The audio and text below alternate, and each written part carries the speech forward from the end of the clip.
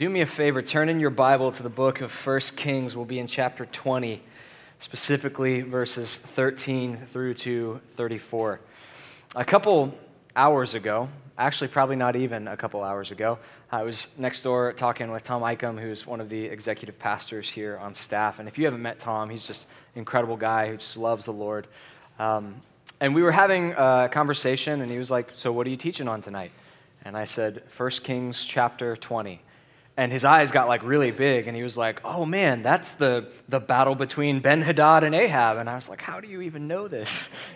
Because that I wouldn't have been able to tell you that before a week ago. And then he asked me, what made you want to teach on 1 Kings? And I said, I think what made me want to teach on 1 Kings is that I'm scared of the Old Testament, and I need to be braver. And the reality is that for a long time leading up to us kind of jumping into this series, I felt the Lord convicting me that as a pastor and as a ministry, we have not done a good job of helping you all to understand the Old Testament. The New Testament in so many ways is just easier. Like a letter from Paul is mostly commandments. Do this, don't do this. That's really easy to preach. The Gospels are maybe a little more difficult, but it's Jesus. Right? I mean, it's easy to get to Jesus when Jesus is literally the name of the central figure in the passage. But then you come to these passages in the Old Testament, and just being honest with you, even as somebody who's being trained in a seminary setting, I struggle with some of this stuff. I read through some of these passages, like the one that we read through today, or we're going to read through here in a second, and I kind of just throw up my hands, and I say to myself, I think this has something to do with Jesus, but only Jesus knows how, because I certainly don't understand it. And yet what I hope you've kind of gathered as we've walked through this book for the better part of a year now is that in so many ways we're brought to the feet of Christ, even in these passages that don't seem like they'll lead us there. This is why Jesus, on the road to Emmaus in Luke 24, before anybody knows he's risen from the dead, there's this really strange event. It's actually one of my favorite parts in the whole Bible. It's one of my favorite portions of Scripture. And Jesus has risen, but nobody knows it. And there's these two disciples that are walking on the road to this city called Emmaus. And we're told that Jesus draws near to them. And he said that they look sad. And Jesus says, "Why are you sad?" And they say, "Are you the only person who doesn't know what happened to Jesus of Nazareth? He was a prophet, mighty in word and deed, and we had hoped that he would be the one to redeem Israel, but our high priests and our leaders have put him to death." And Jesus' response is, "You foolish people, slow of heart to believe everything that the prophets have said." And then what Luke tells us is beginning with Moses, that's the first 4 books, and the law, and all of the prophets, he explained everything that was written concerning him. Jesus has this sense that this whole first half of our Bible that so confuses us is not really meant to terminate on itself, but when we read it rightly, we find him in it. And my hope is that will happen as we spend some time in something of a strange passage this evening. You'll remember last week we were talking about Elijah, who has been this prophet that God's raised up in the middle of Israel's decline in the face of this wicked king Ahab and his wife Jezebel that have led Israel to idolatry. But in chapter 20, the narrative shifts from what's going on with Elijah, and it shifts back to what's going on with Ahab, who is the king of Israel. And what we find has happened during Elijah's time away as he's fled for his life is that the king of Syria, Ben-Hadad, this person that Tom Icahn just knew chapter 20 was about off the top of his head, he has collected for himself a group of kings, 32 kings we're told in all, and he's decided to invade Samaria. And Samaria is this region that's under the control of Ahab, under the rule of the nation of Israel. And his plan is to enslave and conquer most of the people in this city. And I don't know if this is common in the ancient world or not, but what we're told is that Ben-Hadad sends a letter ahead of time to Ahab and goes, "Hey, just so you know, this is what I'm about to do," which doesn't seem like the best way to attack a neighboring country is by just letting them know your entire plan. But Ahab, and this is in so many ways just a sign of his wickedness, Ahab just goes, "Okay, that's fine." He kind of just rolls over as the king. It doesn't seem to be concerned about it, doesn't seem to care about the fate of the people in Samaria. And it's just another sign of his wickedness and his passivity as a ruler. And so then Ben-Hadad sends another letter, and he actually asks for more. He says, not only are we going to enslave all of these people, but we're going to pillage all of the houses too. And for some reason, the second letter is what causes Ahab to react. And so he gathers as many of the forces in Israel as he can, and he sort of prepares for this battle. And that's where we come to our passage, verse 13 of chapter 20. It says, "Behold, a prophet came near to Ahab, the king of Israel, and said, 'Thus says the Lord, have you seen all this great multitude? Behold, I will give it into your hand this day, and you shall know that I am the Lord.' And Ahab said, 'By whom?' And the prophet responded, 'Thus says the Lord, by the servant of the governors of the districts.' And then he said, 'Who shall begin the battle?' And he answered, 'You.' And then he mustered the servants of the governors of the districts, and they were 232. And after them he mustered all the people of Israel, 7,000. And they went out at noon when Ben-Hadad was drinking himself drunk in the booths. And he and 32 kings who helped him, the servants of the governors of the districts, went out first. Ben-Hadad sent scouts, and they reported to him, 'Men are coming from Samaria.' And he said, 'If they have come out for peace, take them alive. If they've come out for war, take them alive.' And so these went out of the city, the servants of the governors of the districts and the army that followed them, and each struck down his man. The Syrians fled, and Israel pursued them, but Ben-Hadad, the king of Syria, escaped on a horse with horsemen. The king of Israel went out and struck the horses and chariots and struck the Syrians with a great blow." So here's the scenario. Israel has amassed its army, and what we kind of find out as you read a little bit later on in the text is that it's about 7,000 people, which certainly sounds like a lot. That's like 3 or 4 times the size of our church. But when you read a little bit further, you find out how many people Ben-Hadad of Syria has amassed, and it's like 30 or 40,000 people. So there is no way, in any way, shape, or form, that Israel is going to win this, short of an act of God. They are pretty much going to be crushed. And this prophet appears to Ahab. We don't hear anything about him. We don't know his name. We don't know where they're from or anything like that. But he speaks God's word. And this just kind of goes to undercut everything Elijah's been saying earlier. Because Elijah keeps saying, it's just me, I'm the only one, there's nobody else. But here's this random prophet who suddenly appears. And he says to him, listen, God is going to give you victory over this army. But here's what you need to do. You need to get 232 of the servants of the leadership in Israel. That may mean nothing to you, but that's the equivalent of putting like people who work in a cubicle on the battlefield. It's like gather the least qualified people that you can think of. Give them swords and send them to march out against this 30,000 person army. And you can have the rest of Israel too, but the people who don't know what they're doing, put them first. So it's this plan that's not by sort of external logistical standards a very good plan. And yet this is what the prophet says to do. And so they march, and they end up marching into the camp of the Syrians while all of the kings are getting drunk. It's almost as if the Syrians are so sure that they're going to win that they're not worried about actually fighting before they throw the victory party. Like they're celebrating the day before because there's no question of who's going to win this battle. And so the word comes to the king of Syria and says, hey, there's people from Samaria marching. What do you want us to do? And he gives this command. He says, if they've come for peace, take them alive. If they've come for war, take them alive.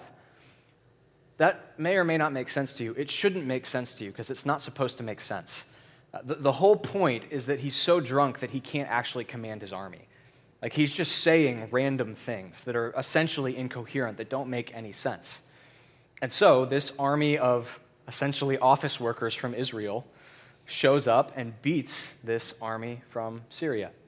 I don't want to get into the logistics of how this happened necessarily, but I want to call your attention to why this happens, because I think that gives us sort of a glimpse into the mercy of God. Because the prophet says to Ahab at the very beginning of all this, before he gives him this plan that doesn't seem to make any sense, he says, thus says the Lord, have you seen this great multitude? And he's pointing out the army of Syria. And he says, I give them into your hand on this day that you shall know that I am the Lord. Why does any of this happen? It happens because the God of Israel wants Ahab, the wicked king of Israel, to actually know who the one true God is. And you would think at this point in Ahab's life, after everything he's done, that God would be done with him. I mean, he's rebuilt Jericho. He's allowed the prophets of God to be put to death. He's confronted Elijah on Mount Carmel. His wife has issued a death sentence against Elijah, and he hasn't done anything about it. He, by all accounts, is way too far gone for God to really be worried about showing him who he should be worshiping. And yet, in some strange, mysterious way, this victory is an act of mercy on the part of God towards Ahab. It's in some strange way God's plea for him, even after everything that he's done, even after how far he's fallen. It is this plea saying, wake up, turn from sin, see who the one true God is, lead my people well. You know, it's so easy for us to grow numb to the actual depth of God's mercy. Like it's so easy for us to look into the lives of our friends or people that we've known, especially people we've known for a long time, and think, man, there is just no way. There is no way that this person would ever accept the gospel. There's no way that this person would ever sort of turn from who they are and turn towards Christ. Their intellectual objections are just too big. They're way too smart to be a Christian. I've probably said that, and I certainly have heard people say that. They don't think that anything that they're doing in their life is sin. Why would they need to repent of it? There's just no way for this person to ever come around. And maybe you feel that way about a dear friend of yours. Maybe it's a relative, it's a sibling. This is just not the sort of person who would ever believe the gospel. But that's not how God operates in Scripture. That's not how he operates with Ahab. That's not how he operates on the road to Damascus with the Apostle Paul. It's the people who seem that they have gone too far to be redeemed that God is still in the business of reaching towards.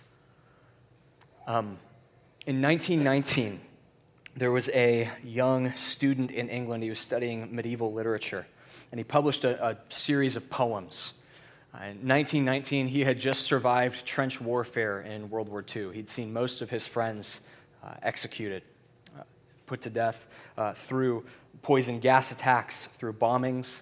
And he'd survived all this and was in many ways so broken by the experience that he had lost the ability to believe that there was a loving God. He wasn't willing to say that there is no God, but he certainly didn't think that anything that Christianity said about God could be true. And so he published this series of poems that were intended to sort of draw attention to all of the horrible things he had seen in the world that had driven him away from this belief in God. The first of those poems in that collection is called Satan Speaks. And in this poem, he sort of takes on the persona of Satan, and he just lists all of the things he's seen that has destroyed his ability to believe in a God that could possibly love the world. Here's a couple of the things that he says in this poem. He says, I am the battle's filth and strain. I am the widow's empty pain. I am the sea that smothers your breath. I am the bomb, the falling death. I am the fact and the crushing reason that thwarts your fantasies' newborn treason. I'm the spider making her net. I am the beast with jaws blood wet. I am the wolf that follows the sun, and I will catch him before the day is done. He walks through all of these things that he's seen, the bombs that have taken from him his friends, the pain of widows as a result of this war. He talks about the crushing reality that even in spite of this war that he's just lived through, there's just the natural evil of the world. Animals killing animals, there's so much pain. Well, this individual went on to become a professor at the University of Oxford after he'd finished his studies in literature. And that was when he met another professor of literature at Oxford, a man by the name of J.R.R. Tolkien.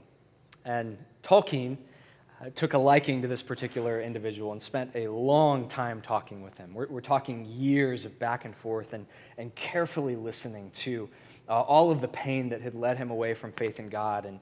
And I no doubt a number of arguments at the local pub, as British Oxford professors were known to do in these days, and long walks around the grounds of Oxford, just going back and forth about these issues.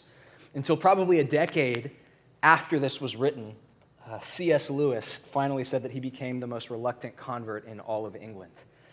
Because for years, this friend of his had spent time talking with him, answering his questions, reasoning with him, walking with him through all of this pain that he'd wrestled with. But there's nothing in this poem by C.S. Lewis that ever tells you that he would go on to become the most famous Christian author in the 20th century. There's nothing in this pain that he expresses that ever says that he would be the sort of person who would write things like the Chronicles of Narnia, the Paralandria series, that he would become one of the strongest defenders of the Christian faith in his generation. by all accounts, he is too far gone. And yet that's not the way that God works. That's not how he works in people's lives. That's not how he works in Scripture. That's not how he works in Ahab's life. Even after all of this, he says, I'm going to give you victory in battle. Why? So that you know that I'm the Lord. So that you turn from this. And so ultimately, they achieve victory. But then, things take a turn. In verse 22, we're told that the prophet, this nameless prophet, came near to the king of Israel and said to him, come and strengthen yourself. Consider well what you have to do, for in the spring the king of Assyria will come up against you. And then we get this insight into what's going on in Syria. We're told that the servants of the king of Syria said to him, their gods are the gods of the hills, and so they were stronger than we. But let us fight against them in the plain, and surely we shall be stronger than they. Do this, remove the kings, each from their post, put commanders in their places, and muster an army like the army that you've lost, horse for horse, chariot for chariot. And then we'll fight against them in the plain, and surely we will be stronger than they. And he listened to their voice, and he did so. And so in the spring, Ben-Hadad mustered the Syrians and went up to Aphek to fight against Israel. The people of Israel were mustered and were provisioned and went against them. And the people of Israel encamped before them like two little flocks of goats. But the Syrians filled the country. Again, they are outnumbered. And this prophet says to the king Ahab, thus says the Lord of Israel, because the Syrians have said their Lord is a God of the hills, but not a God of the valleys. Therefore, I will give this multitude into your hand. So there's this initial victory that takes place. But then there's a subsequent attack from Syria. And we kind of get an inclination of why Syria attacks Israel again. And it's because one of the leaders of the military comes to the king and says, hey, I think I know why we lost. That God that they worship, he seems like he's the God of mountains. Have you heard what happened with Moses? He met with God on a mountain, and then this whole thing on Carmel that I heard about, God met with them on a mountain, and we kind of fought them on a mountain. We fought them in the hills. They kind of had a home field advantage. That's why their God beat our God. But if we fight them in the plains, oh man, we're totally going to win. That's the problem. We're fighting them on their God's home turf. And if we bring it to our home turf, we'll be fine. Now, there's maybe like a modern secular example of this in the area of sports, which I don't presume to understand in the slightest.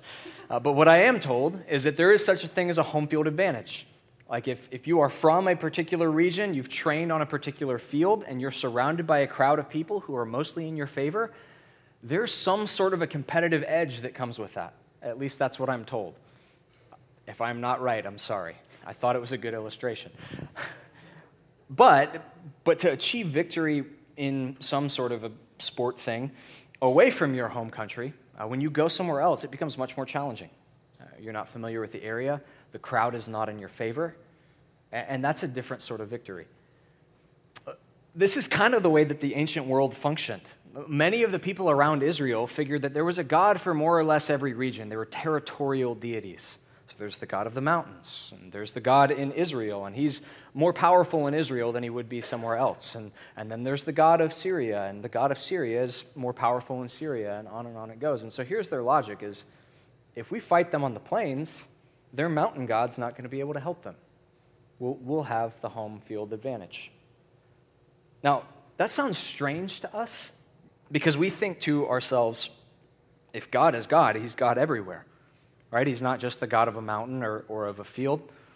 And that's certainly true, but I want to propose this. We functionally think like the Syrians more often than not. Even if, like, on a test, if you were asked to write a theology paper, you would say, with the psalmist, what Beth read for us in worship, that the earth is the Lord's and everything in it. Functionally, we don't act that way. Like how many times have we been having conversations, or maybe you're talking to somebody here at the church, and maybe you say something that's like a little bit off of center in terms of its truthfulness, or it's a little bit unkind, and then you catch yourself and you go, oh, it's church, I shouldn't say that here.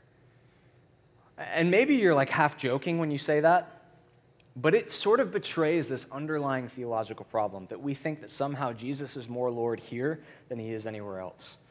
And so we have to be more Christian when we're here than we are anywhere else. Can I tell you, that's not any different than the way that the Syrians are thinking. Their God is more God in the mountains, but he's less God in the plains. And we functionally operate like this all the time. right? Like Jesus is Lord maybe of my Sunday morning, but he's certainly not Lord of my work week. There's nothing in the way that I interact with people in work that would say that Jesus is Lord, but man, I am Mr. or Mrs. Pious when it comes to Sunday mornings. Or we say things like, Jesus may be Lord of my Bible study, but he's not Lord of the way that I use my mind intellectually during the week at school.